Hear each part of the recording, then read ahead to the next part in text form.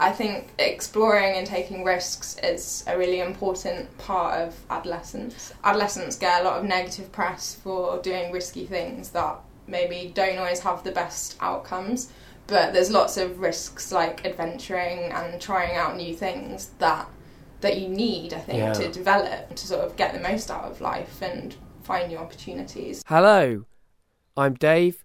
I'm the guy that's putting all this stuff together. I need to get better.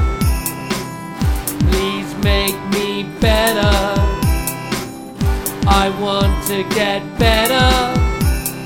Better acquainted with you. Today we're getting better acquainted with Emma. Hello, Emma. Hello.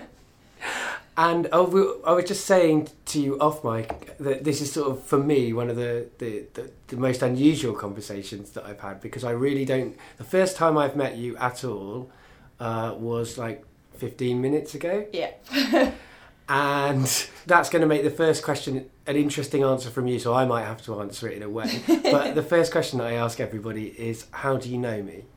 I can try and answer. I think it's almost just getting acquainted rather than better acquainted in this instance. Right. That's right. Basically, we got introduced on the medium of Twitter by a mutual acquaintance, colleague called Steve, who I met for the first time quite a few years ago as part of Bright Club, which is one of UCL's public engagement events. And he connected us together due to a mutual interest and love for the Moomins. Yeah, that's right. And then this happened. Yeah, that's right. I mean, so I know Steve Cross through... I do a night called Stand Up Tragedy, and he does various nights, Bright Club being one of them, but he also does Science Show Off and Geek Show Off and stuff like that. And so I've booked him for a few of my nights, and he booked me for Geek Show Off earlier this year, like last month, and the thing that I decided to talk about was the Moomins. So he saw me do this kind of talk. I think he was expecting me to be, because I do stand-up tragedy, I think he was expecting it to be like a really depressing, and like he didn't know what I was going to do. It might be really dark, so he left me to the end so I didn't alienate the audience. But then I did a really positive, everybody should read the Moomins kind of from the heart thing. And he said, you should get in touch with Emma because she did a really excellent thing about the Moomins and neuroscience. And I guess, was that at Bright Club? Is that what? Yeah, that was at Bright Club, so that's how we first met. The Moomins, I wasn't really supposed to be talking about the Moomins. It was kind of like the power of a stage and a microphone got the better of me, so I decided to infiltrate my talk with Moomins as much as possible. What, so had you planned to put the Moomins in, or did that? Yeah, I had planned, but it wasn't really what I was supposed to be talking about. So okay.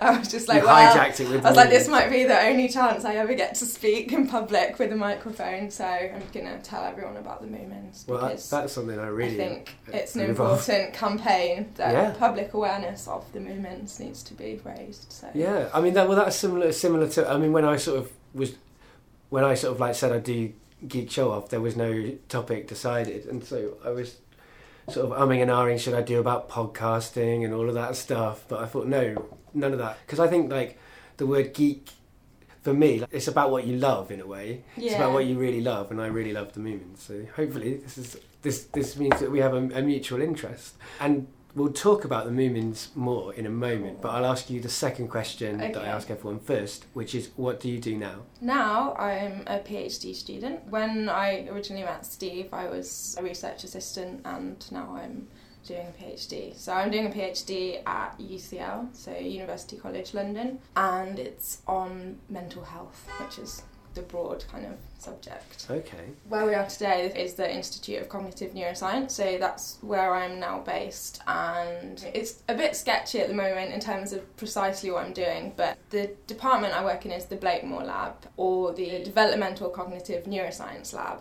And what they look at is adolescent brain development and adolescent social cognition. They largely, on the whole, look at that within healthy adolescents. I know the group leader, Sarah Jane Blakemore, because I used to work with her. And so because I'm interested in mental health, we're going to try and combine them. Still trying to exactly get that at the moment as to exactly how that will pan out, but that's kind of what I do now. You were worried that we wouldn't fill an hour. I reckon it's going to be really hard to fit it into an hour, I reckon. Well, let's go back to the Moomins now, and then we'll come back to some science later on, yeah. So when did the Moomins come into your life? As a child, no one really introduced them to me. I was a big reader when I was a kid. Sadly, I don't really read anymore now, which I think is quite sad. But I was a bit of a Matilda. I used to go get all the books out of the library, and I used to get the Moomin books out over and over again and read them. To the point that my mum recently asked me what the Moomins were, and I was like, where were you in my childhood?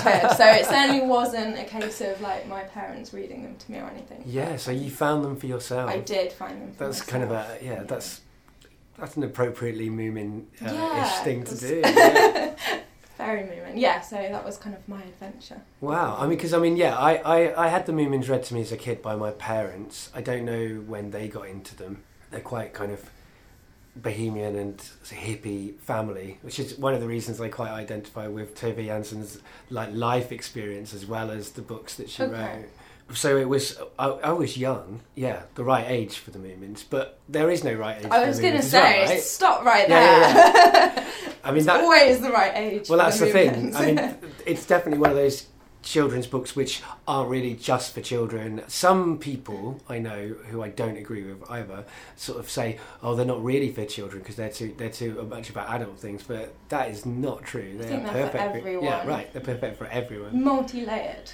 Yeah. Like, there's people in my life that I have introduced the Moomins to as adults, and they have come to love them. So for sure, those are the success stories, anyway. Yeah. I mean, it's they speak to really kind of profound philosophical and sort of emotional things that are there for your entire life. Yeah. And in fact, I think when I go back to the Moomins as an adult, I learn new things. I see new things in them than I did when I was a kid. Yeah. So how old were you when you started reading the Moomins then? Do you reckon? I'm not sure. I wouldn't want to say. I mean, I probably maybe like 7 or I think old enough to be able to read the books and like right. Like I don't know. I mean, I don't know how old I was either. I think 8, 9. I think when you're a kid, you don't have a sense of age in the same way. I mean, maybe when you're. I don't know. Actually, I work with kids under 5, and they're always really obsessed with how old they are. But I think you sort of lose a sense of it anyway when you get older, when you look back. I mean, I moved house a lot to different areas of the country when I was a kid, so I can always pinpoint most things to an age bracket because I base it on where was I when that happened, right? And I know the dates. I know the dates of when I lived in each area. So if I can remember the house, then I can at least say, oh well, it was between the age of 10 and 12. Yeah, so I'm like that. That's about as close as I can narrow it down usually. I'm like that. Although I'm not as good as you in terms of knowing the exact dates. I can sort of say like between the age of 8 and 12 I was in Coventry, or between the age of 3 and 8 I was in North Wales and stuff like that. But yeah, that's interesting that we both moved around. I wonder if that is something that relates to why the Moomins speak to us. I mean, what characters are the ones that speak to you the most in the Moomins? There is definitely a sense of a lot of wandering in the Moomins, especially I mean, Snufkin, right? The Wanderer. He's my guy. Yeah. I don't know if there was ever like. I mean, I think, I have favourite characters, but I don't think it's necessarily the same as identifying with them. Right. Moomin Papa is probably my favourite, but I'm also a big fan of the Hattie Fatteners. Also, because the word is a great word. Yeah. And I just like the Moomins are probably, but I do like Snufkin. Yeah, I relate to all of them. It's just like you don't want to choose between your children. Yeah. But I mean, I think Snufkin and Little My are my... I'm more of that I relate to. More into the actual Moomins. The actual family. By the race species. The species, yeah. No, I think they're my favourite. They're quite clumsy, but adventurous, and I guess I can identify with that, really. I think I said in my talk that I did for Steve, I think, like, even though I want to be Snufkin, I think I probably am Moomin Troll. Like, that's just the way it's gone for me. But yeah, I guess we should set up for people listening who haven't turned off yet because we haven't explained what the Moomins are. I did actually. I tried to remember how I defined them when I gave the talk before. I did write it down somewhere because I was like, I wanted to get the proper kind of definition. But they are small, white, roundish creatures that live in Moomin Valley, obviously, in Moomin House, which is in the forests of Finland. People sometimes confuse them with hippopotami.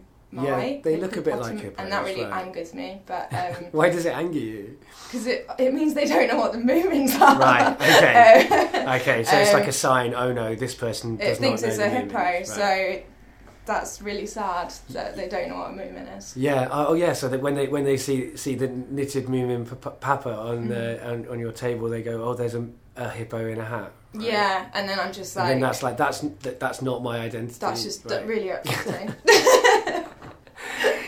Yeah, and I mean, they were written by Tove Jansson, who was a Finnish artist and author who had a complicated life in lots of ways. She moved about a lot, I think, and was very much like her characters.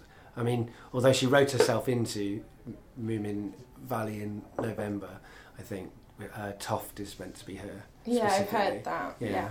It's hard to describe what is unique about the Moomins as books, I think. Like, I find it hard to do, because when you say, oh, it's about these little creatures, it makes people think that like, I don't know, it makes it sound like it's a simple story, or like a cute story, I guess. And I'm not saying the Moomins aren't cute, they are cute, but it can be quite dark in places as well. I think I like that. Yeah. This kind of cuteness and darkness together.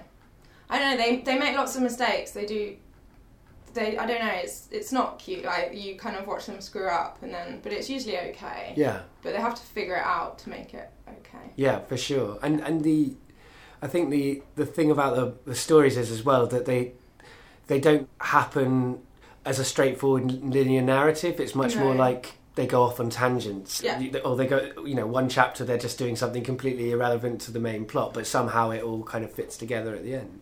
Yeah, no, definitely. And that's and that's quite an unusual kind of way of telling a story, I think. So for me, that's one of the things that kind of fits with me, and it feels.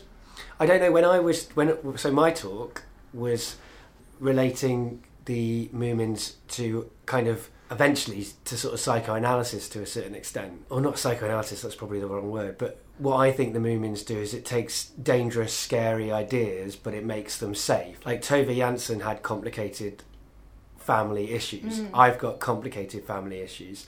And so it's really nice for those things to not be ignored, to be explored, but to be explored in this kind of safer environment, the way you can learn things about them. And that's what I kind of get as an adult from them. I think I got it as a child. No, I think that definitely resonates, because Moomin Mama is always this like figure of safety. She's like the safety net, and it's kind of like she's always there. She's always welcoming, and like it's kind of like you always think at the end of the day it's all going to be okay. Yeah, absolutely. They always make it back home and to a warm bed. Yeah. And it's usually okay in the end. So. And I think like Little Mai is like a screaming like id, like she's just like anything she wants, she like tries to get. Yeah. And that's that sort of thing being there and being explored is and the Groke is the other big thing I think that's interesting, like, because the Groke is like death but a character, and like I think it's Moominland Midwinter where you realise that the Groke just wants to be loved and just wants to be kind of comforted but can't be, and that's really sad, and you suddenly feel sad for this scary creature that all of the other characters have been scared of. I'm doing a lot of gestures that are not audio, which seems, but hopefully they come across in my tone of voice. Who are the Hattifatteners? They're like little, well, I'm not actually sure if they're animals or vegetable, because they're like animals and they move, but they grow from seeds. So yeah, that's kind of another issue, but there's loads of them, and they don't speak. They move around, usually on boats, and they're obsessed with the weather. They like to measure the weather, and in one of the books, Moomin Papa almost has I don't like to say midlife crisis, but he wants to go out and he goes off to explore some big questions that he sets for himself, and one of them is he wants to find out who the Hattifatteners are. I think it's called the mystery or the secret of the Hattifatteners, and he develops these different theories about them, and he wants to research what they're doing and why they like the lightning, and he comes up with all these theories. Oh, sorry, I said they like the weather, but particularly lightning. Yes. When lightning happens, they glow and become electric. Yeah. And he has a theory that they can only feel emotions or something when lightning happens, but you never really find out if his theory is correct, which I quite like. Yeah. You don't, but that's his theory. Oh, that's interesting. I mean, and that makes a lot of sense of why that Moomin Papa and the Hattie Fatness would appeal to you as a scientist.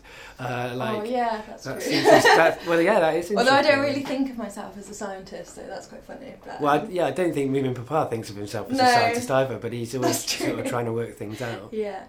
No. I mean, yeah, and the Hattie Fatness are kind of, they're in their own world, aren't they? They're unconcerned to. I mean, they're in the same world, but they're not. They don't care about the Moomins or any of that stuff. No. They're just going about their business. They just care about their barometer. Right. And they're dangerous in lightning storms because they become electric. Yeah. As the Hemulin finds to his cost, and a few people do, in fact. Yeah. Finds their cost, I think. The Hackney Factors are a bit sort of scary though as well, like because they don't speak and they're all kind of uniform and they look sort of. Oh, but they're cute though. I don't know. I think they're quite cool. But... No, I think they're cool too. I mean, I quite like things that are scary though. For me, anyway, the story is important, but I think I'm really most drawn to the artwork side of it. Actually. Okay. I think that's probably what I originally liked about it. Yeah. Because they're all illustrated by the author. And they are. Some of the original artwork is like, I just really like it. I like to draw Moomins as well. They're very nice to draw. I can understand that. Yeah. And the colouring's really brightly coloured as well in an interesting way. I really like the art in the Moomins as well. Your talk originally that you kind of grafted the Moomins onto, what was it supposed to be about? Well, if I remember correctly, the theme was actually building, and when Steve approached me, I was like, well, I'm not an engineer, why do you want me to talk on a thing on building? So I already had to kind of graft it quite a bit to fit in adolescents and adolescent brains in there anyway, so I was kind of being like, neurons are the building blocks of the brain, so it was already quite tenuous, so I was like, well, it's already so tenuous, I might as well just throw some Moomins in there, like, it'll be too late when I'm on the stage. So and how did they fit? Sometimes there was a link, other times I just talked about the Moomins, so I used images and stories about the Moomins very briefly, because the Moomins are quite adventurous and they do take risks and stuff, and I think exploring and taking risks is a really important part of adolescence. Adolescents get a lot of negative press for doing risky things that maybe don't always have the best outcomes, but there's lots of risks like adventuring and trying out new things that you need, I think, to develop, to sort of get the most out of life and find new opportunities. So I think as the Moomins they're quite risky, but there's, as you said earlier, there's this safety. So in the Moomins, they go out, they have their adventures, they take risks, but then they go home and have a nice cup of coffee and an early night, and it's all fine. So I was kind of saying that we've never been able to scan a Moomin's brain, sadly. I'd like to do that, but there's a few challenges there, like reality challenges and some other things. But I was kind of hypothesising like what we might find if we looked at Moomin brain development. So yeah, it was a bit silly and tenuous. That works for me. I mean, I can see why Steve thought that we should talk, because I think it sounds like our talks were going in similar directions, although mine's more from the philosophy side and yours is more from the sort of science side in that direct comparison. Yeah. Adolescent brains. I mean, that's a fascinating subject to everybody, I hope, because we've all been adolescents, or we will be adolescents if we're really young. But why adolescent brains? Why have you got to this point? Well, it's not really just me. It's kind of, I suppose, science in general. Right.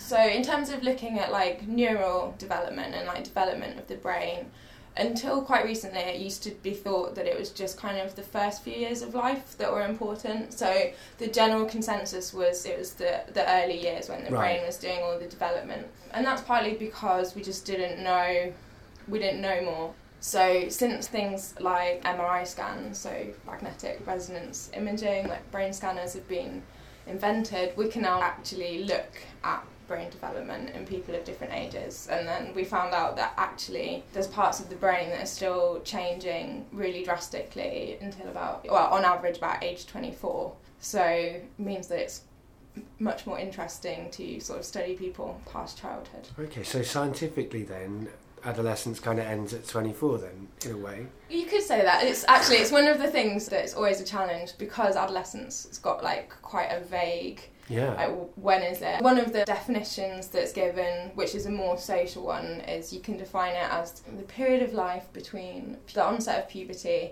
and the achievement of a stable, independent role in society. Okay. So that some people so the that means that life. some people, maybe don't ever reach that, I don't know. But yeah, the brain carries on developing till quite late. You're right to say it's not just due to science. We're now at the stage where we're starting to map the brain, right? We're starting to have an idea, but we're still a long way from fully understanding the brain, right? I think so. Yeah, because we're finding all of these new things out, it really does seem to be that like every sciencey thing that is out there is often linking it back to neuroscience. It's the place to be, I guess, at this moment. Yeah, I mean sometimes that can be a bad thing, because sometimes I think things get linked back to neuroscience because it's the place to be. Right. And it's maybe not necessarily the most appropriate link. But it is interesting, and I think a lot of why there's so much neuroscience happening at the moment is because new technologies just make it possible to do. So it used to be that you could only sort of look at like post-mortem brains, and a lot more difficult to study things. You don't know much from a post-mortem brain in a way, because it's not functioning in any way. I mean you can learn quite a lot from them, but not everything. Yeah, I mean all of the Patty Fatner-ish elements of the brain, the electric currents have stopped in the dead brain. What is the adolescent brain like then? It's a big question. So different parts of the brain develop at different rates. So like parts of the brain that are involved in stuff like vision and seeing, they kind of finish is the bad word, because the brain continues to change for all of your life, but they reach a mature stage a lot earlier on. There's an area of the brain that like me and my research group and lots of people are really interested in, and that's the prefrontal cortex. Okay. That's the part of the brain that's like, it's right at the very front. Yeah, right at the very front. We're holding our head at the front of our heads. Yeah. That's like my instant reaction whenever I'm in a talk and I say prefrontal cortex, kind of hit myself on the forehead. That part of the brain is one of the later regions, so that one does carry on developing until kind of the 20s. And that's really interesting in my opinion, because we know from like other areas of science and neuroscience that part of the brain is, in everyone, that's associated with the really kind of complex and more higher level functions and processes. So a really, really wide range of things, but it involves social cognition, so social processing. It's involved in a whole broad term of things called executive functions, and that's stuff like planning and decision making, inhibiting inappropriate responses and behaviours, problem solving, complex thinking and reasoning. So like all of the really difficult things are going on there. So it's quite an interesting area of the brain to study. The science here sort of fits, to my mind, with the kind of observations you can make of teenage behaviour to a certain extent. Like if I look at my own teenager, or the teenagers I know now, they take more risks and stuff like that. Is there anything that's kind of contradicting what we think about teenage experience in what's going on? I think, to be honest, there's still quite a lot that we don't know. I'm always quite wary of making kind of statements about teenagers as a whole, because I do feel that, like, particularly that teenagers do get kind of lumped together as a group and almost demonised sometimes. So I don't want to do that, because I think everyone is different. I think actually, teenagers are kind of known for being like riskier per se, but I don't think and a lot of scientists don't think it's as simple as just being more risky. It's about the kind of risks that are involved, risky, right? And that's what's important. So our lab are really interested in how social factors and social context interact with risks and the kind of risks that you take. So within adolescence, like, social factors become really important, and they're more significant as a factor in the decision-making process. And if you kind of think about when you're weighing up a decision, if kind of what your friends think about you or being included within a social group, if that's a really important thing to you at that moment in time, then actually almost some of the decisions seem like the logical choice to take. If you think about it kind of through the eyes of an adolescent, it's not necessarily as irrational as we might think. Because like if they're weighing up, like, I don't know, I could smoke this cigarette now, which might have a negative, which will probably have a negative consequence on my health one day, versus if I don't, then I might get excluded from this group of friends, and it's really important for me to have this group of friends at the moment. And then it's easy to see which choice seems like the bigger risk. Made that choice when I was 15, maybe the risk of being excluded socially could be just as damaging. So I think it's complex to understand adolescence. I mean, that's always my instinct when talking, because I mean, I had quite a troubled teenage years in some ways. I was quite bullied and stuff, and you know, I've known many teenagers in my life who've had troubled times as well. My instinct always as an adult is to sort of think, well, let's not just write off people for these behaviours. Let's try and work out why. Let's try and empathise with the conditions socially, right? So I'm coming at it from the point of view of looking at the social structure and saying, well, you can understand why they're making those decisions because of this structure around them. And it sounds like what you're sort of saying is that there might be sort of scientific elements as well that are even more affecting how we should empathise with them. If they have got those areas of the brain that are still forming. You're doing a PhD, so you haven't you're still in the process of analysing the data, right? Okay. In terms of my PhD specifically, I still need to collect some data. Right. I've been kind of working in UCL for about 3.5 years, a while.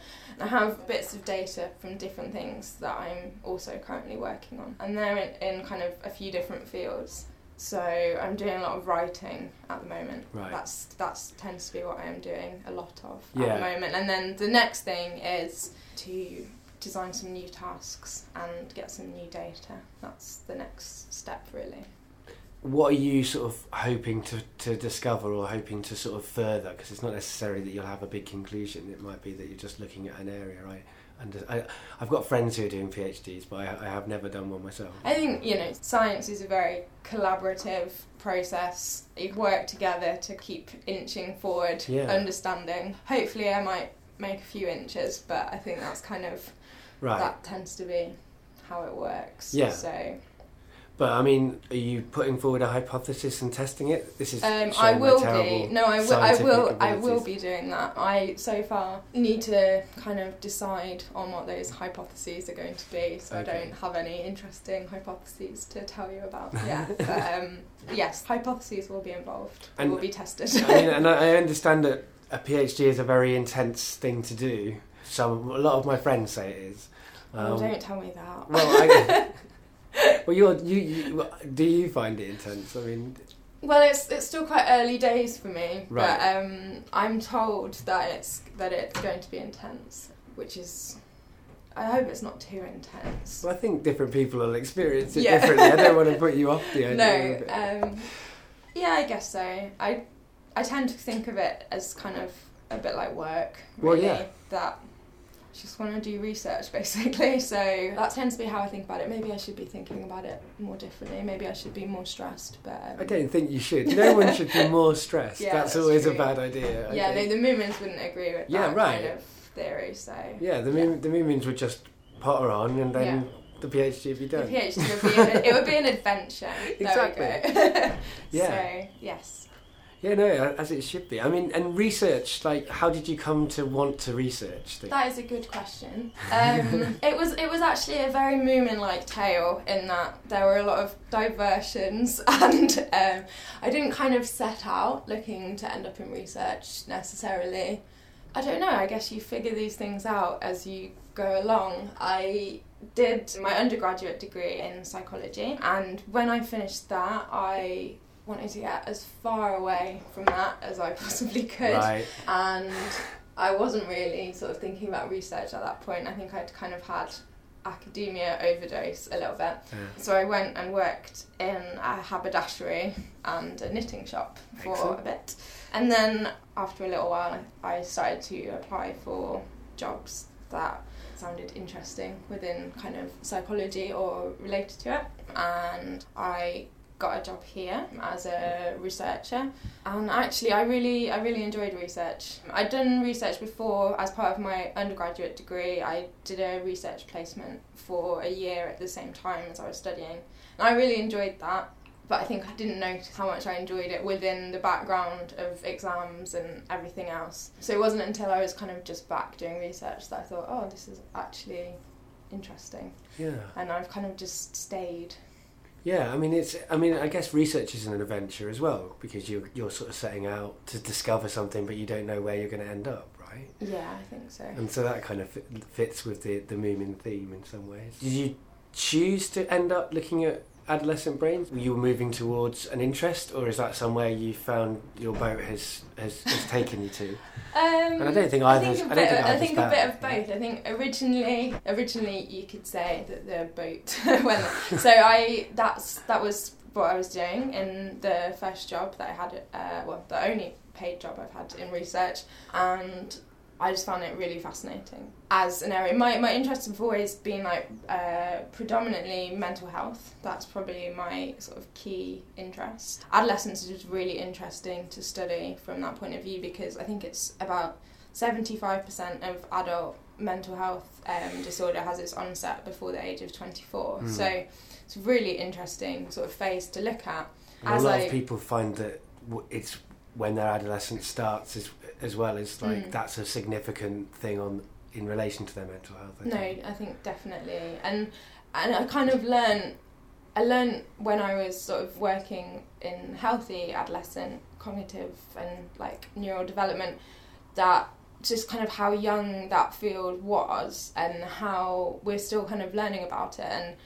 And the thing is, it would be great to look at how and people are beginning to start to look at how changes in adolescence relate to mental health, but until you have an idea of what typical development looks like, you can't make any comparisons. Right. So that's kind of how I ended up in a roundabout way thinking that this is a really interesting phase of life to look at. And how do you work out if somebody is healthy to study them being healthy, right? Because that seems like it's quite a complicated thing, right? That's a question in itself. Depends whether you're going from a philosophical point of view, right. Or it depends on the research that you're doing. It needs to be fairly specific, and it does vary. That's one of the problems, is that different people do use different criteria. Right. So I suppose if I say healthy, you could loosely say somebody who doesn't have a diagnosis of a mental health condition, okay, you could be more conservative and you would actually screen everyone in case they have one and they're not aware of it, but then that can open up kind of ethical cans of worms. But then there's there's going to be some people who are undiagnosed with mental health issues, and there probably are going to be some people who may have a diagnosis which is incorrect. Yeah. Right?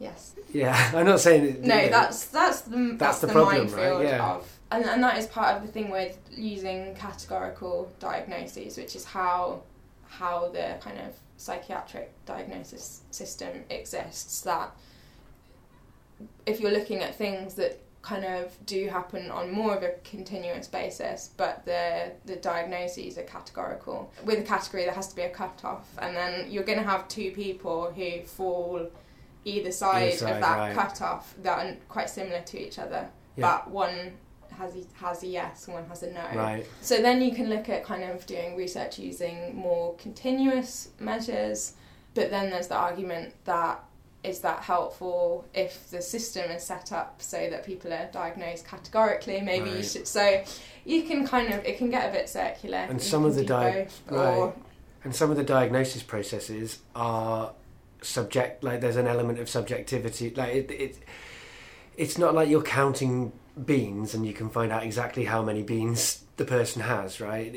They answer questions about how they feel, and different people might have different interpretations of the words in those sentences or whatever. Sometimes, there are I don't know. I know many people with diagnosis of mental health issues, and I also know people like myself, who haven't got a diagnosis, but I'm pretty sure that that's just, well, that's mostly because I don't go to the doctors. But I mean, I've had cognitive behavioural therapy and things like that, on the NHS. So there's an element of them considering me to have a diagnosis, but there's not been a formal. This is what you are. Here's your stamp. You have an identity now. Oh, you might have a diagnosis and you don't even know about it. What? Like, it might be just on your medical records. Right. I don't know if they necessarily have to tell you. Okay. I don't actually know how that works. Yeah. So, who knows? Maybe. That's interesting. So what attracted you to the idea of mental health then? Like, what brought you there? I'm not sure exactly. Well, I guess all the reasons are going to sound really cliche, but it is just a cause of so much suffering and happiness that I guess I've always wanted to work in a way that would help people. I'm sure lots of people do. I originally wanted to become a doctor, and then I discovered in secondary school that I will always faint at the sight of blood. So after trying to overcome this, I decided that it was probably not going to be the career for me. Then I looked into psychiatry and realised that you have to do a medical degree, so I axed that one from the list as well, and then ended up doing psychology. But that was still actually quite late, because before that I wanted to do fine art. So in my Moomin adventure of many turns, I was planning on doing fine art, and then changed my mind and ended up doing psychology, and now I do science, which if I could go back in time and tell my adolescent self that, I think they would be very shocked, because I remember being outraged at school that science GCSE was compulsory, and I tried to get out of taking it because I hated science, was probably what my teenage self would say. So I think they would be appalled if they could look forward and see me in the future. Yeah. So. Not just doing science, but doing science about the kind of brains that you had when you were that age. Yeah, well, it's all getting a bit meta now. So you said earlier on that you had worked in haberdashery. Yeah, for a little while. And you said to me before we started that knitting is something that you're into. Yeah, and that was kind of the lasting influence of my stay, and it was a haberdashery and knitting shop. I really enjoyed it. It was very different to studying. I worked there for just a few months, and I learned so much about haberdashery and knitting in that time, which was really interesting, because it's the kind of shop where customers can't find anything because it's in Aladdin's cave. So people will come in and they'll be like, oh, I've broken such and such, what do I need? And you need to be able to be like, what you need for your problem is this tiny little clip, and you need to know where it's located and how to use it. So it was a good learning experience. I'd done some dressmaking before, which was how I ended up there. I'd not really done much knitting. My nana had kind of tried to teach me to knit from a child, and I'd always like learn it and then forget, and learn it and forget, so I never really got anywhere. And then when I was there, I decided that I was going to start knitting. I have actually kept it up, which is unusual for me. So, and I'm still knitting now. So I mean, it's a bit of a trendy thing, knitting these days. Like, were you knitting before it got cool? Well, I mean, where I started knitting was at a very small shop in the middle of nowhere, and definitely wasn't a trendy spot to be. I'd say probably our average customer age was about 72. There's nothing wrong with that. So I don't know. Maybe I guess maybe it's a bit trendy. I'm not knocking it for no, it's fine. I wear hats I like and I've got a doing beard, it because so, I'm a really fiddly person. I can't sit still. I have to be doing something. So it's really good for me to have something to do with my hands. Yeah, a physical thing. It means that I can like enjoy watching like TV programs that I don't want to watch or something as long as I can like knit. So I like knitting while I watch TV. Yeah, I mean, a lot of people sort of find it to be like, I've got a few friends who knit, and it like almost a sort of spiritual thing. Like it's like a focus, and it's like a relaxing element, like, you know, that they can kind of like, it's a bit like it seems to me a little bit like meditation for some people. Yeah, I've never really thought about it for kind of in that context. With me, it's more like stopping myself from doing something worse with my hands. It's a good like generation of energy, but I don't know, I find it I'm quite easily distracted, and I do find that I can concentrate on something better if I've got something to do with my hands. Yeah. Whether it's doodling or knitting, or if I haven't got that, then I will start ripping pieces of paper up or fiddling with my hair. Sure. Or like scratching myself. Or like right. Maybe I should take up knitting. I can be quite fiddly. Although I've got that annoying thing that people have where I find my knee. I start like jiggling my knee like when I'm sitting at a chair, whatever. I think a lot of men do that, and it's annoying. I wish I didn't do it, but it's because I can't sit still and I got all this energy, and then I suddenly find like my knees going up and down like that.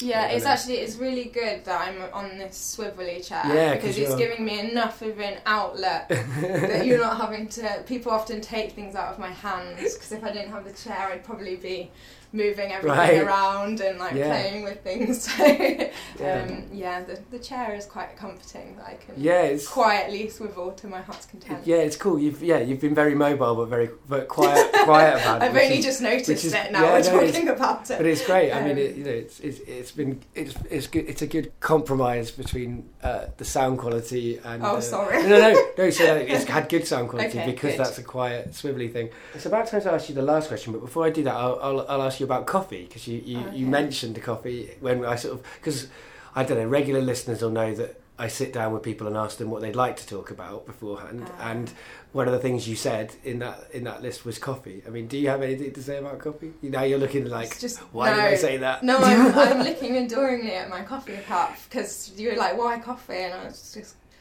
it's just great. I don't know. I really like coffee.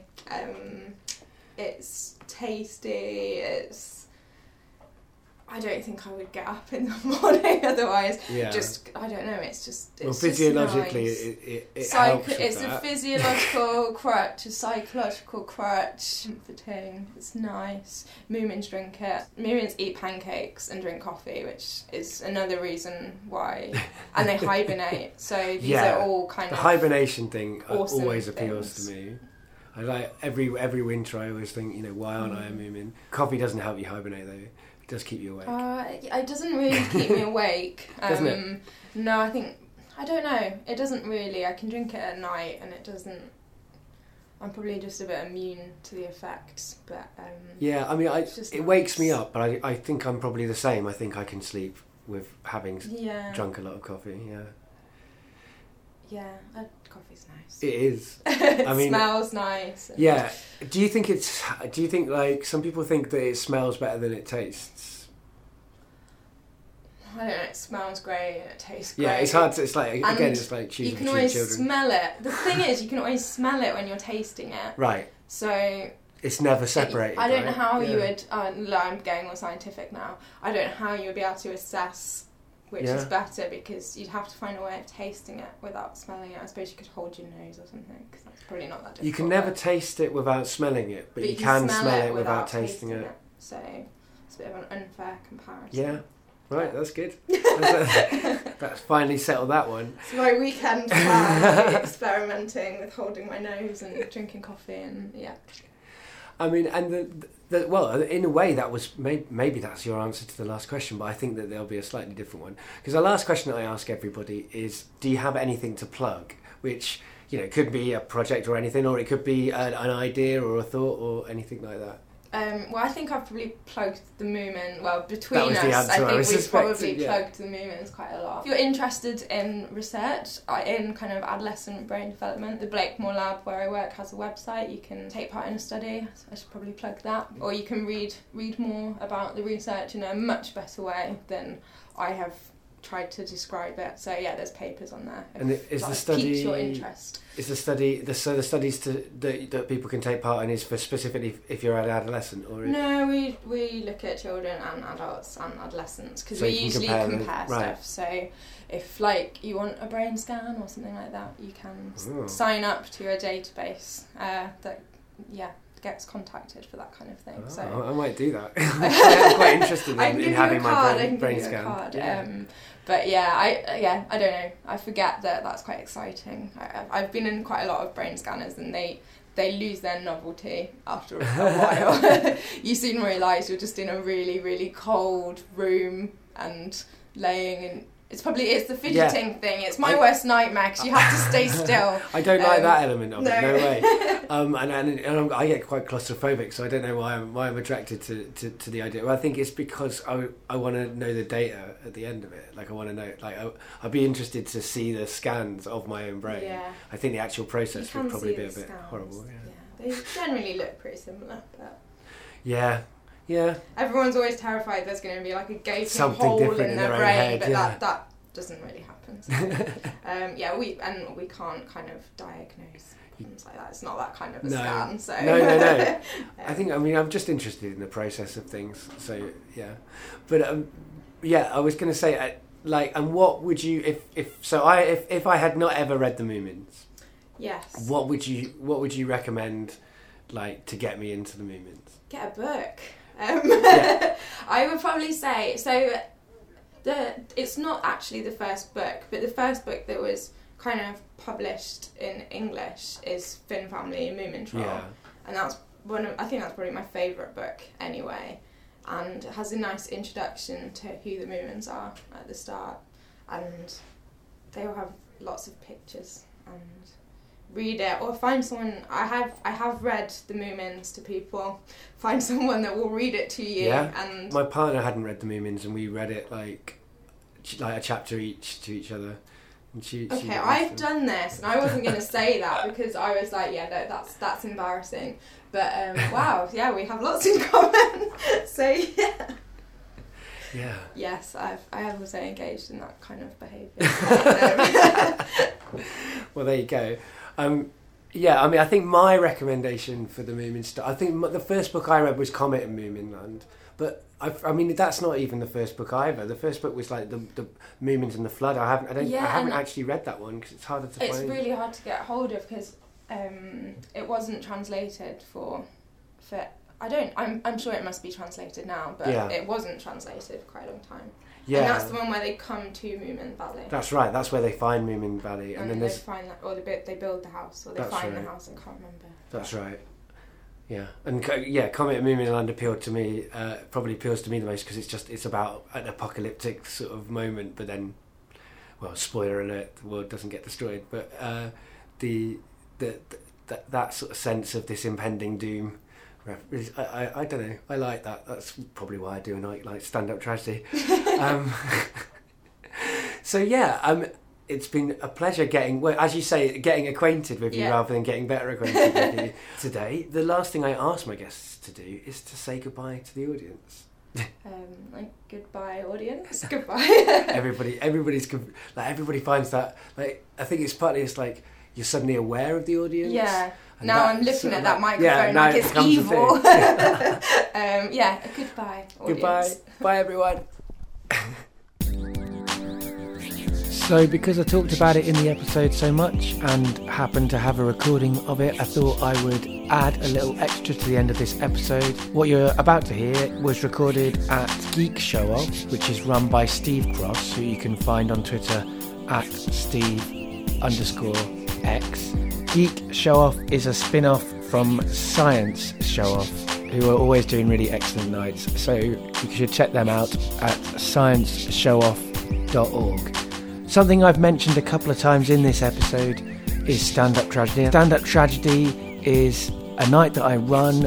We've got a crowdfunding campaign going on, and so I thought this would be an excellent time to just mention that. Please go over to bit.ly/Tragic Fringe and check out that campaign. There's some great perks, and we'd really appreciate you helping us to make some tragedies. So go on over there, have a look and consider funding it. If you're a regular listener to GBA, then this is a great way for you to give back, because this is a free podcast that I put out. That's a good way of you stopping me from spending my own money that I don't have on artistic creation. So here's me talking about the Moomins at Geek Show Off earlier this year.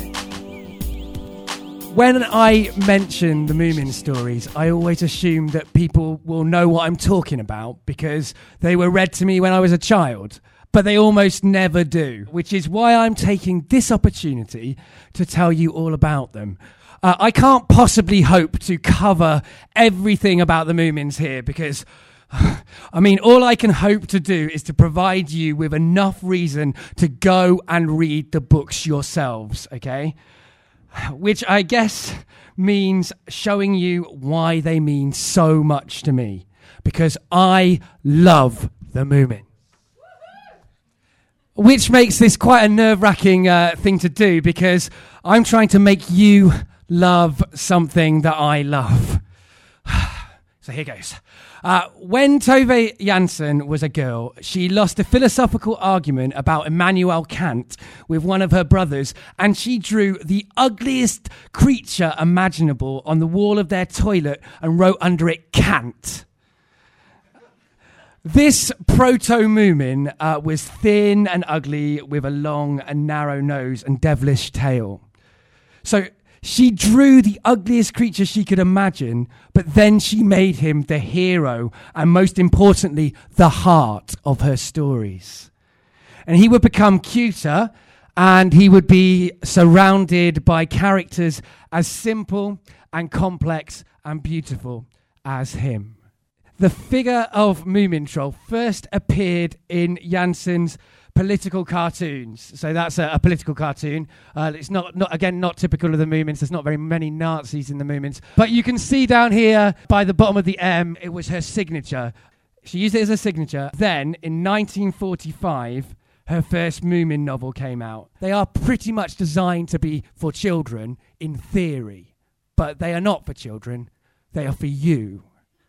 And me and everyone. The novels focus on the lives of the extended Moomin family, a family formed mostly from random chance and friendship rather than blood. Although at the centre of the group is a family, Moomin Mama, Moomin Papa and Moomintroll. So you can see the parents at the back. Moomintroll is at the front. The books are peopled by strange and whimsical characters, and they are set in and around Moomin Valley. Today, the Moomins are a global brand. They've been adapted into TV series and have fans across the world. You can go into Moomin shops and buy Moomin-branded mouse mats and coasters. You can follow Moomin Official on Twitter like I do. It's worth it. But it is a bit... No, they are trying to sell you stuff, so just ignore that stuff. The books remain personal, wise and powerful. So this is Tove Jansson. She was born in 1914 into a tempestuous and bohemian family in Finland. She would grow up in a country trapped between the Soviet Union and Nazi Germany and a world full of wars. Bombs would fall, her brother would be enlisted. She would grow up in a country where her sexuality was illegal until 1971. And she was an artist and a writer of the kind that puts all of the things happening in her life into her work. The last book of the Moomin series, Moomin Valley in November, even addresses the death of her mother through the existential poetry of Moominland. Many different characters come to Moomin Valley for various reasons, looking for the Moomins, only to find their house is empty. They move in and they live there together, hoping the Moomins will return. And in the end, it's ambiguous. The family are glimpsed far away on the sea in a boat, and we never know if they'll return. The books are full of love and safety, but they are also full of melancholy and philosophy. So why do I love the Moomins? Well, here are some of the reasons, right? Okay, so this is just a slide to demonstrate what they're like. This is not actually relevant to what I'm going to be saying, so don't be distracted by that. I came from an eclectic, large and complex, non-familial, often, family. The crucial difference between my family and the Moomins is the Moomins are functional. Frank Cottrell Boyce has said that the Moomins' main theme is tolerance, and I would say it's a main theme. It's not the main theme, but it's a good one to reference here. Tove represented her home life and the home lives of people like it, but she made the darkness and the conflict safe. She isn't hiding it, she is processing it. So this is the Groke. Now the Groke kind of represents death, kind of, but it's not the kind of death that we would normally be familiar with. As it says here, she didn't come to extinguish the fire, you see. She came to warm herself, poor creature. But everything that's warm goes cold when she sits down on it. Now she's disappointed once more. And that's too ticky about the Groke in Moominland Midwinter. And that's the thing. The Moomins make death someone who you don't make friends exactly with death, but you see death, and then death becomes a character that feels things. And this is one of the reasons I like the Moomins.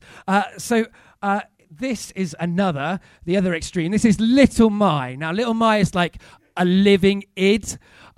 So as you can see there, she's saying, I'm Little My, and I bite because I like it, right?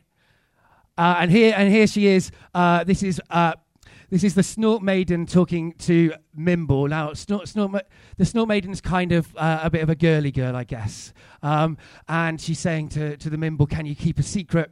And Little My is just like, you know she can't, right? Because that's what Little My is. She is like vicious desire and truth, right?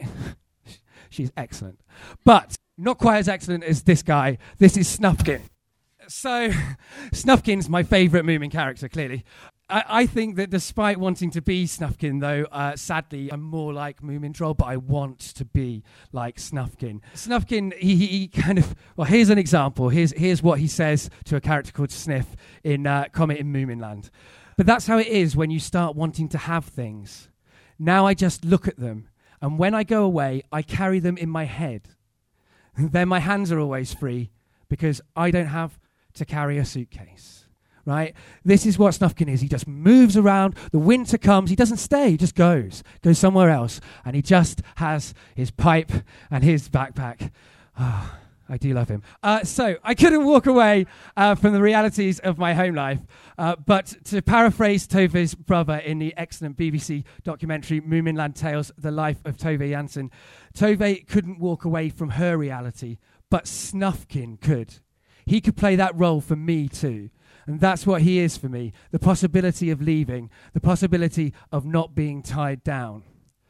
But you can't always leave. And the books address that too. So this is Sorry Oo, right? Now, Sorry Oo, he wants to be a wolf, right? But he is clearly a dog. And he talks all the way through the book, Moominland Midwinter. He's saying, I want to be a wolf. I want to be a wolf. And he's like, I'm not like you. I should be wild. I should be with the wolves. And he goes off into the night, one night, and he goes up the hill, and he is surrounded suddenly by wolves, and he can see their eyes in the darkness around him, and he suddenly realizes, shit, I'm not a wolf, I'm a dog, they're wolves, I'm going to die, right? Now, luckily, he's rescued by a Hemulin, as would happen in a children's story. But I think we can all... there's certainly many times when I thought, I'm a man, I want to be a man, I want to be a man, and then I'm surrounded by real men, and I'm like, fucking hell, I do not want to be a man. Ultimately, that's why I love the Moomin books, and I think you should read them. They have helped me to find better ways of approaching life, family, friendship, empathizing with other people, understanding myself better. Moomins can enrich your life and help you to have a better understanding of the world. And this quote sums up the Moomins, what the Moomins are all about for me. August is the border between summer and autumn. It is the most beautiful month I know. Twilight is the border between day and night, and the shore is the border between sea and land. The border is longing, when both have fallen in love but still haven't said anything. The border is to be on the way.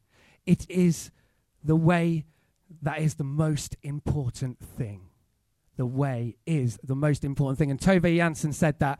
And I admire the Moomins and Tove Jansson so much. But, as Snufkin says in Tales from Moomin Valley, you can't ever be really free if you admire somebody too much. And I'm never going to be free of the Moomins. Thank you very much.